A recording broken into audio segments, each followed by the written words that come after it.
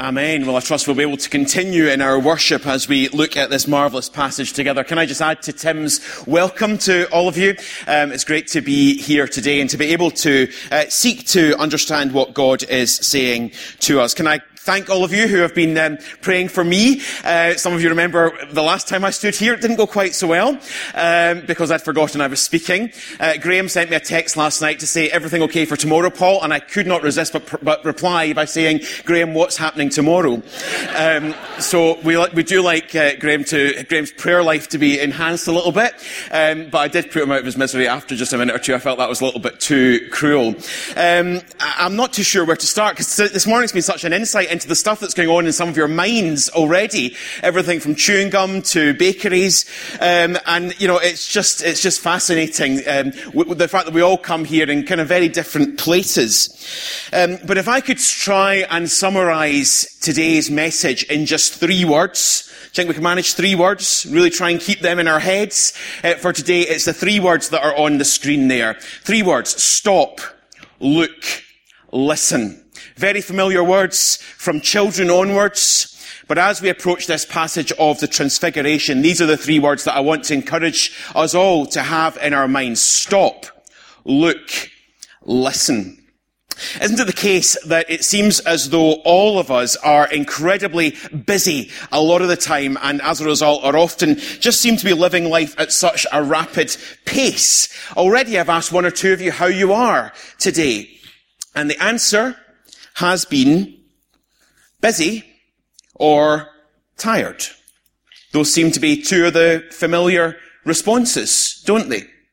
And what is it about our life where everything seems to be kind of speeding up somehow or other? I did a little speed test on my Wi-Fi at home. I've got no idea what the numbers mean, but all I know is a year or 2 ago it was 1, and now it's 50. Now, I know Phil at the back will be able to explain exactly what that is, but somehow or other in the course of a year or 2, it's 50 times faster than it was. And it's all just going at such a pace. It's almost like email is now a little bit too slow because you have to press a couple of buttons or sort of log in to get it. So we use more instant forms of communication like WhatsApp. So it's just there and we can do it all really quickly. We can pay for things more quickly than ever. This is my chance to show off my watch, which I can simply flash. And there I go. I've paid. I hardly need to even think about it. I can just go on to buy even the next thing. And, it's so different to the days where, do you remember standing in the line and you sort of thought, oh no, somebody's about to bring out a check, and you were just getting ready for that long, some of you are too young to even remember check. Have you all heard of checks? Right, it was a way in which you used to be able to pay and you had to write something out, and if you were in a queue in the supermarket, it would take about 5 minutes for the person to actually write out their checks. I know that for myself, as I go back to work tomorrow, I'm getting ready to squeeze in about a dozen meetings in the course of the day. And I feel for those of you with only 12-minute long appointments to see your patients, or those of you who have to bill for every 6 minutes of your time. No wonder that for many of us, the answer that we give when we're asked how we are is either busy or tired. And, there's a risk, isn't it, that in our life, there can be a relentlessness about it all. And even in our church services, there's a risk that we kind of rush in, that we are stimulated with lots of things going on, and we sort of rush out and rush back into the rest of life and all that awaits us today. And some of you are probably already thinking about all that you need to pack in between 1:45 and the time you go to bed. And the invitation that I think we have today from Jesus himself as we look at the Transfiguration is that actually, at times, what we need to do and what he invites us to do is stop. We need to take a bit of time out, and we need to reflect more deeply on all that's going on. But not just that, we need to have a really good look. We need to have a really good look at Jesus and who he is.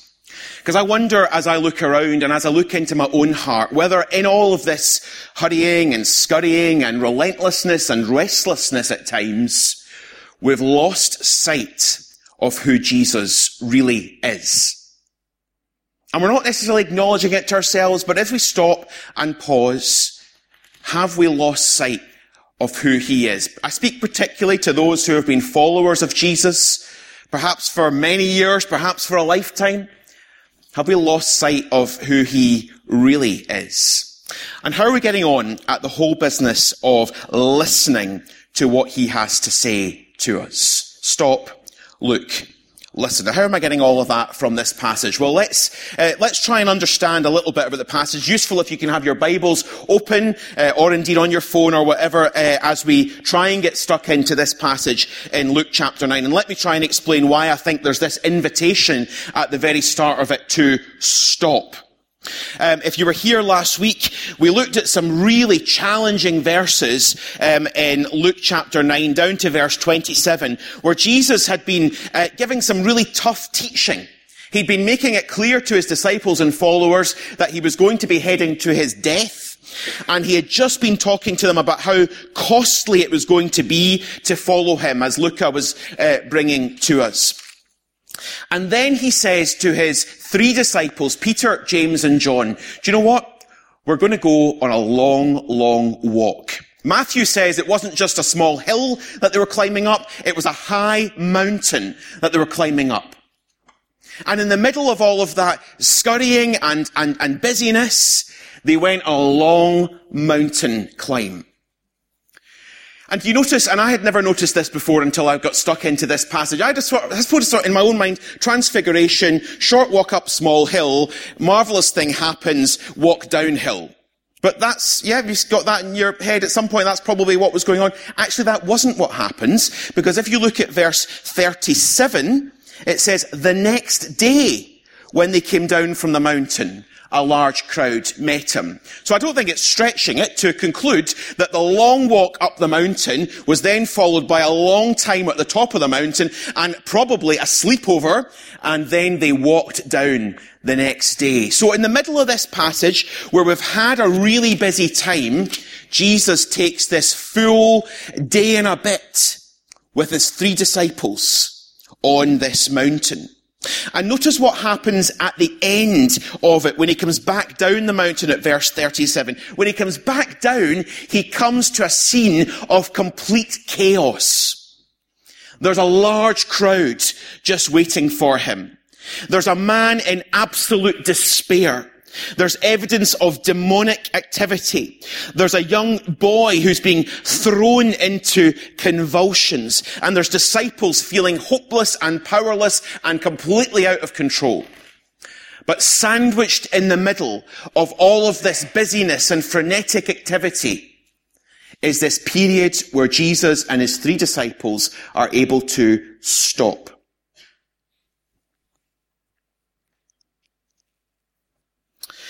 And let's just picture the scene as Jesus says to them, we're going to go on a prayer walk. Ian reminded us when he preached last week that we need to watch out for what happens when Jesus says he's going to pray. Do you remember that one? I wonder how much that teaching has challenged you and has challenged me to be people who recognize our need of prayer. I've been struck by the fact that it seems in some ways that Jesus felt the need or had the desire to be praying more than I have. What's going on there if some of us feel that we can live our lives in all that frenetic activity in a sense of prayerlessness? When we look at the example of Jesus and see his determination, despite all that was going on, despite all the things that needed his attention, despite all the people who needed his attention, to take time out, to go the long walk, and to take the full day and potentially the night in prayer. So there they are, praying, walking, heading up that mountain. And what was going to happen as they headed up? Well, I had the opportunity to get away this week with my family, and somewhat unusually, we decided to try to walk up, I'm going to call it a mountain. Some might decide to challenge it and describe it as a small hill, but I don't have any pictures as evidence, so we will describe it as a mountain. We have a dog now, and this is being used as a great excuse to subject our young children to increasing levels of walking, because we remind them that they wanted the dog, and dogs mean walking. But the great thing about the walk up the mountain was, of course, every twist and turn. We thought we were nearly at the top, but then another twist and turn came. You know what it's like, those of you who have tried recently to walk up a mountain. But the great thing when we actually got to the top was the way in which our perspective totally changed. For us, that mountain was on the shores of Loch Fyne, and where we'd only been able to see a little bit of the loch as we drove along, by getting up to the top, suddenly the view changed, our entire perspective changed, and we were able to look right down the magnificence of the entirety, it seemed, of Loch Fyne, right out to sea, and it was all worth it. We'd stopped, we'd gone that walk, and we were able to get an entirely different view. But what we saw that day, this week, paled into complete insignificance compared to what Peter, James, and John saw as they completed their mountain climb. They have the experience of looking at Jesus, and this time seeing him for who he really is. Now, I love the fact that their vision of Jesus, their experience of the transfiguration, didn't actually depend on them being really, really brilliant followers of Jesus. Could you notice there that actually in Luke it tells us they were sleepy, right? They were weak and they were frail and they were about to pretty much miss the whole thing. But despite that, this wasn't about them. This was actually about Jesus.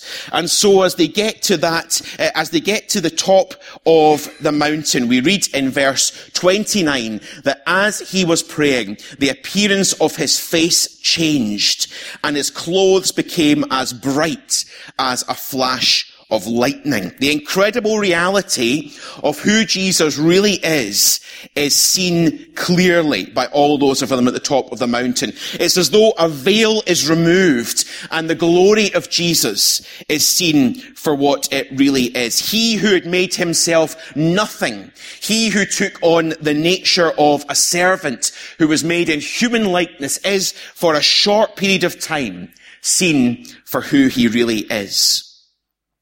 The Apostle John, years later, would have a vision of what Jesus would be like in the book of Revelation as he looks at the events that will lead to the wrapping up of this world and the ushering in of eternity. And as John gets a vision of Jesus in the book of Revelation, I wonder whether John reflects on some of the similarities between what was seen on that mountain and what Jesus is going to be like as he will be seen by all of us one day.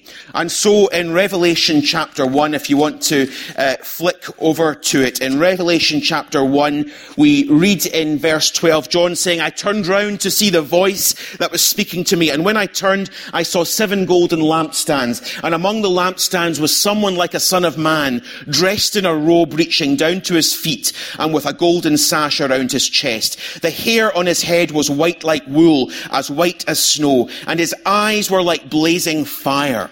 His feet were like bronze glowing in a furnace, and his voice was like the sound of rushing waters. In his right hand he held 7 stars, and coming out of his mouth was a sharp double-edged sword. His face was like the sun, shining in all its brilliance. When I saw him, I fell at his feet as though dead. Moses and Elijah appear alongside Jesus. And they are described in verse 30 as appearing in glorious splendor, talking with Jesus. And then, and talking about his departure. And then in verse 32, we read that Peter and his companions, when they had woken up, saw his glory. Peter then, true to form, in that wonderful kind of impetuous way that we see so much of, blurts out the first thing that seems to come into his mind. He's captivated by the vision of what he sees, and he immediately suggests the starting of a small construction project, that he should build 3 shelters for Jesus, for Moses, and for Elijah. I don't know where he was going to get the material for it all, but his enthusiasm was there. But even as he is speaking, he becomes terrified as a cloud descends and envelops him and the other disciples, and indeed Jesus. And then they hear in verse 35 these wonderful words. The voice of God himself saying, "This is my son, whom I have chosen. Listen to him." And once the voice is spoken, they find that Jesus is alone. They've stopped, and this is their chance to look at Jesus. I think there's at least 4 things that they would have seen, and 4 things that I hope we can see as we take a really good look at Jesus this morning. 1, Jesus is God's glorious Son. This was confirmed here in verse 35 by God himself. Yes, his glory when here on earth was sometimes veiled. Yes, he remains often unseen and misunderstood. But this passage tells us that he is holy, pure, and glorious. Peter, reflecting on what he saw in 2 Peter chapter 1, verse 16, says this: "We didn't follow cleverly devised stories when we told you about the coming of our Lord Jesus Christ in power, but we were eyewitnesses of his majesty. He received honor and glory from God the Father when the voice came to him from the majestic glory saying, 'This is my Son, whom I love. With him I am well pleased.' We ourselves heard this voice that came from heaven when we were with him on the sacred mountain." God's glorious Son. Do we see Jesus as glorious this morning? Second, he's the central character in all of history. Moses and Elijah were there as representatives of the giver of the law and representatives of the prophets that had simply pointed the way towards Jesus. And you'll notice that it wasn't long before they vanished. And as we've already looked, one day, ultimately, when this earth is wrapped up, he will be the one before whom every knee bows. And I think there's just an opportunity to glimpse Jesus in his glory of transfiguration as the central character in all of history. Thirdly, and linked to this, Jesus stands ultimately alone and utterly unique. Moses and Elijah were there speaking with him, but as that cloud descends, they disappear. And Peter realizes he cannot put up 3 shelters because there is no way in which he can see Jesus as in any way on a par or standing alongside Moses and Elijah. Jesus is utterly unique. Verse 36, they found that Jesus was alone. I think we can have, I trust, really respectful dialogue with our friends who pursue other religions, and we may find that we have got lots in common. I'm sure that we will, potentially around our values, around lifestyle choices. But when it comes to a discussion about different prophets, let's be clear as Christians that respectfully we must be clear that Jesus does not simply stand alongside a range of other great prophets. We see in the Transfiguration that others disappear and Jesus stands supreme in his glory as the only one who is God's Son. And finally, and it's just there if we look at it carefully, We see him, one, as God's glorious Son, two, as the central character of all of history, three, as the one who stands alone and utterly unique, but four, as the one who stands ready to be our Saviour. We see here, verse 31, Moses and Elijah spoke about his departure, which he was about to bring to fulfillment at Jerusalem. His death wasn't going to be an accident. He'd already spoken before this incident about the fact that he knew he was heading to die. And here in his transfiguration, he's speaking to Moses and Elijah about his departure, which he was about to bring to fulfillment. Isn't it incredibly deliberate? Isn't it absolutely clear that this is not Jesus who is going to be caught by surprise? This is Jesus, the supreme commander over everything that's going on, the one who is about to choose to bring his departure to fulfillment in order that he can die, in order that he can be the sacrifice for our sins, in order that he can pay the price for sin, in order that he can bring us forgiveness, in order that we can stand today not looking at him only as the glorious, awesome God, but also looking at him as Saviour. Now, we don't have the opportunity to physically see Jesus in the same way that Peter, James, and John saw him that day. But marvelously, we are invited to look this morning, to turn our faces this morning on Jesus, using our faith, using our heart, using our minds, using all that we have. And we're invited to contemplate his glory. I'm not just making this up. If you're questioning it, turn with me to 2 Corinthians chapter 3 and verse 17. And let's see what it has to say to us here. Marvelous words here. 2 Corinthians 3 verse 16 says, "Whenever anyone turns to the Lord, the veil is taken away. Now the Lord is the Spirit, and where the Spirit of the Lord is, there is freedom. And we all, who with unveiled faces contemplate the Lord's glory, are being transformed into his image with ever increasing glory, which comes from the Lord, who is the Spirit." And so the encouragement that I take from that is, firstly, let's take the time to take a really good look at Jesus. Let's contemplate his glory. And the marvelous promise in these verses is that as we contemplate his glory, we are changed. We cannot look and truly contemplate his glory and go away unchanged. Now, as I was preparing this in the course of the week, I had some music on in the background. It's always been my way of studying. The more studying I have to do, the louder the music has to become. And I suddenly was tuning into some words that were being sung and discovered that as I was preparing this, I was listening to a song called Transfiguration. And the words included this: "Holy is the Lord revealed before my eyes. As I behold your beauty with unworthy eyes, the only song my soul can find to sing is Hallelujah, my King." I don't have much more to say. I do want to say another few things, but can we pause for just 3 minutes and just listen to that song? And I hope that we might have the opportunity of contemplating the glory of our Lord Jesus. We'll face many challenges in our own lives, and we'll face many challenges as a church.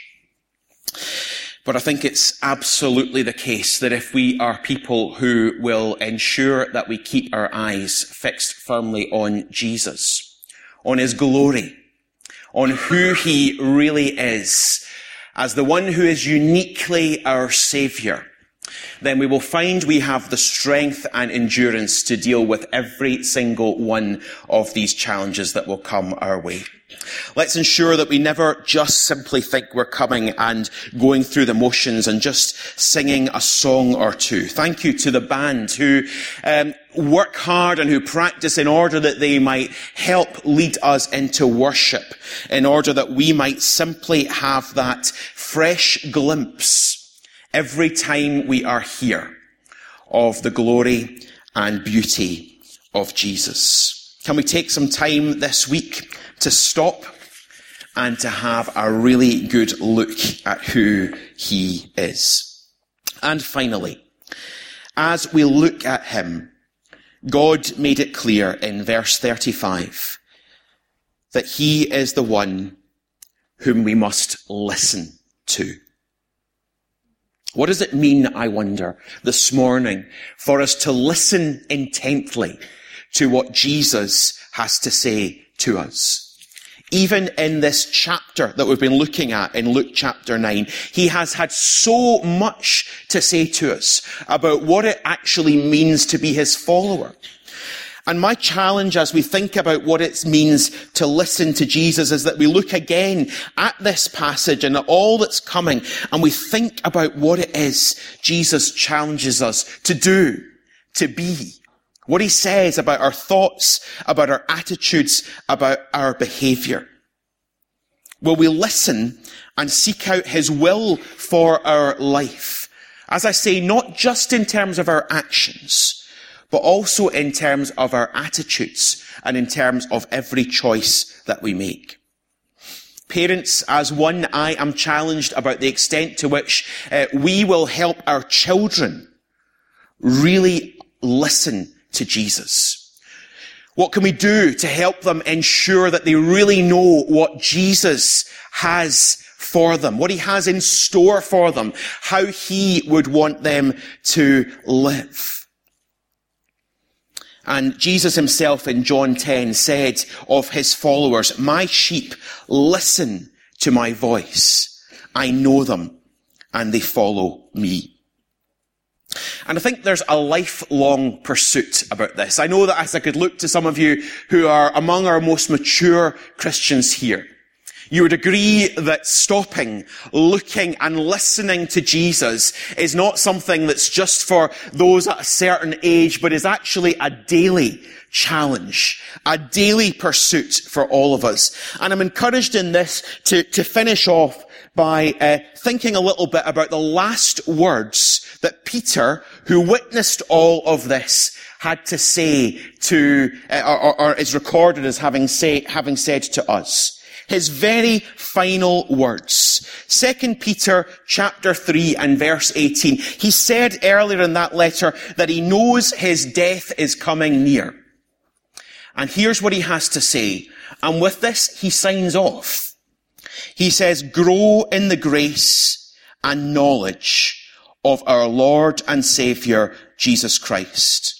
To him be glory, both now and forever. Amen." Grow in the grace and knowledge of our Lord and Saviour, Jesus Christ. To him be glory, both now and forever. Amen. I've enjoyed just reflecting on the verse because there's something in it that captures both what's going on in our hearts and what needs to go on in our minds and our heads, isn't there? In the same way as we need to both look at Jesus and also listen to what he has to say. Peter could say it's not one or other. It's not just about our feelings about Jesus, nor is it just about intellectual thoughts and knowledge about him. No, he, at the end of his journey, perhaps reflecting back on his life of following Jesus, including that experience of transfiguration, of seeing Jesus' transfiguration, at the very end, to those who were following Jesus, says this: stop, look, and listen. Grow in the grace and knowledge of our Lord and Saviour, Jesus Christ. May that be our experience today. Let's pray. Lord Jesus, we worship you as the one who reveals to us something of your greatness and glory today as we've looked at this passage.